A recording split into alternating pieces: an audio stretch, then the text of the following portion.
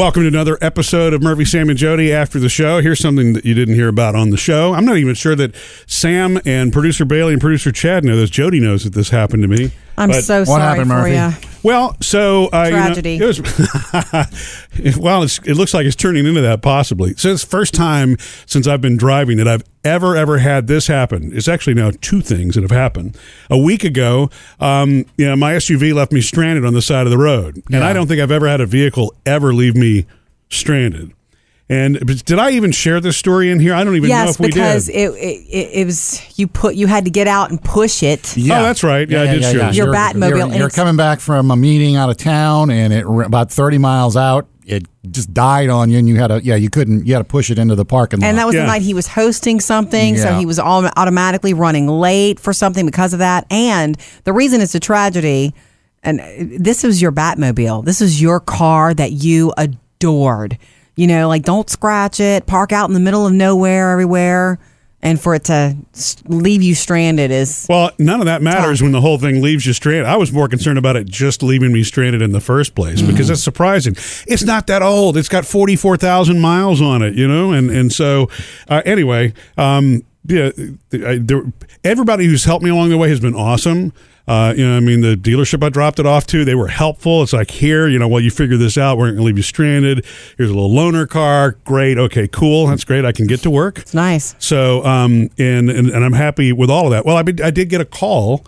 And so the call that I got is they're going to need to hold on to the vehicle a little bit longer because it looks like the engine has to be replaced. Uh-oh. The whole engine? Exactly. The entire engine. This is a 2015 car. Vehicle, yeah, right. And so, and it's weird. It's not like, first question, my dad, I learned all these things. Yes, the oil was fine. Yes, it was fine with coolant. There were none of those typical mechanical things that would have, run the thing out.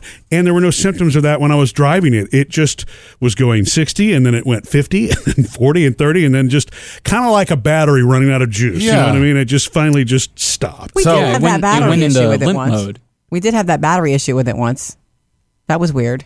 I just remember that. Yeah, but it's a battery. I changed that out. Okay. So I did have to take half the car apart to do that. What were you saying, Chad? It went into limp mode. It did go into limp mode. Yep. So it is a bad engine. There's no fixing it or, hey, we know what the problem is. Well, that's what they're trying to figure out right now. So there's a diagnostic that they're doing on it. And, a brand new engine would not be cheap at all, right? And the good news is it looks like it's covered under warranty, so it would be replaced. But I've never ever had an engine replaced in a vehicle before, and certainly not expected in one so new. And they kind of spoke about it like a flat screen TV. Once the old one's not working, you just put in a new one. I don't know why, but it's maybe there's more risk in just rebuilding parts of it, that you may create other problems. Maybe it's because everything is computerized now. I don't know. I'm hoping along this journey of getting your new engine, we find out why this happened. Well, it's like, seriously, because that is the question. And I guess it threw off so many computer codes. They quit counting. They actually just put a new engine in. They don't know what happened. And this is kind of weird the way it was explained to me, too. And obviously, ultimately, they will tell me what caused it.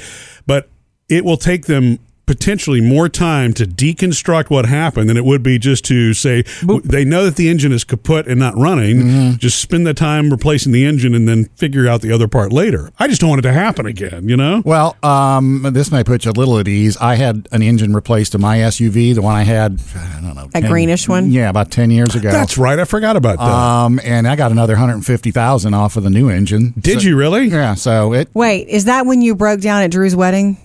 No, no. Okay. We don't want to talk Producer about Drew's that wedding. story. Yeah. That wasn't the engine that broke down. that was you. Operator bad error. Okay. Yeah. It just went completely kaput and gave out and gave up the ghost, and it was like the same thing. It's not worth it. Just put a new engine in. And I did. And it's, for a while, it's in your mind because you're thinking, okay, why? What's going to happen? They replaced a whole engine. This is the brain of the car. Yeah. What's going to happen? But never had a problem for like 150,000 more miles. Okay, well, that makes me feel a little bit better, Yeah, Yes. and I mean, at least it's covered under warranty. No kidding. So, I mean, you basically just get a free new engine. Well, Kinda. none of it feels free, but yes. Yeah. Thank goodness for the warranty. So yeah, it's kind of weird though that I've been able to go through, because I've had It's 5 or just 6 unexpected. vehicles, that I've been through, and The one I've I'm been driving is a hand-me-down from you, Murphy. Is that what we're calling it? We bought it as our vehicle. It's not a hand-me-down. You say that? This was your car. Yeah. This was your car that I now have as mine, and it's a 2007, and it has never needed anything like that. I know. So it's such a shock. Yeah. Well, different things, and we're not going to get into brands and all that, because I don't think this is a brand issue. I think it's what Everybody's happens, right? dying to know, though. Right. What I'm thinking it is it was some sort of computerized malfunction, and that because everything is so computer dependent now. And my dad is like sort of I would say he's the classic mechanic. My grandfather really was that true. He could take apart an engine. He could tell you what a camshaft was and a piston and this, that, and the other. And my dad knows those things too. But because everything is computerized now and it runs differently, you would have one thing go on an engine and you would know what it would throw. Right. With computers controlling different pieces of things, when one part malfunctions, it can really screw up apparently the rest of the engine. And that apparently is what happened here. This became something with timing and injectors and snowballed. Things misfiring, and then when everything started firing at the incorrect time, it just snapped everything apart. Yeah, so that would have been why it went into limp mode. Is just like, something's wrong. I don't really know what's Shut wrong. it down. Right, exactly, and that's what it started to do. And I never even knew limp mode. That just scares me, because limp mode, does that mean it should go slow forever, or does it like, okay, you got about 30 seconds here, pull this baby over, decide. Yeah. I love the way you handled that, though.